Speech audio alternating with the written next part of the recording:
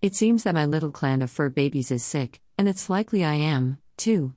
So, I bought many, many cleaning supplies. My challenge to self is to clean the floor, Swiffer magic, every day for 2 months, use bleach wipes on every surface every day, change my bed sheets and blanket weekly, do my laundry daily, and other such overkill. If there is something wrong with us, then this should do the trick, I reckon. I have no idea if it's just me or all of us, but it can't really hurt to try to make the environment mostly sterile.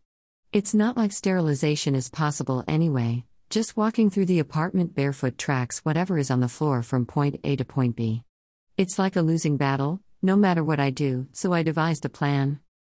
Then, to make this plan more effective, I hope, I've added a ton of probiotics to my regiment. I'm trying my best to eat clean, meaning all veg with a bit of meat and some fat. It's really challenging since I don't always have the energy to do much at all. But I fear dying. If I continue to ignore how shitty I feel and how my life has become a shadow of what I call qualitative, then I am certain to perish, honestly. Then you throw in a bucket full of legal issues, which I am dragging my feet on getting a lawyer because let's face it, no one wants to deal with shit shows unless they are already on top of life. I used to be on top of life, but it seems like that phase of existence exited stage left about 7 years ago. I've been in decline ever since I met my ex in 2015. It was really slow at first, I resisted so well. I was able to maintain myself in spite of him trying to control my existence. But quickly after moving in with that person, which I now know should have never happened, but it did, so I have to deal with the consequences like an adult, my mental faculties started to decline. And why? Because I started eating what he ate. This is my life. Every time I meet a man, I start to eat what they eat, which isn't right for my body at all. My mood tanks, my mental health declines, I become lesser and I feel terrible. I get irritable and combative, though I always do have a reason, no matter if my irritability is brought on by my diet. Abuse, that's the reason. People enjoy abusing me. That is the only conclusion I can come to. They must think that I am vapid and shallow, unable to ascertain that they are trying to overstep my boundaries. I explain to them, logically, that I am not happy with their choices, and then they continue to make them until I'm fed up, and I leave. I go right out the door.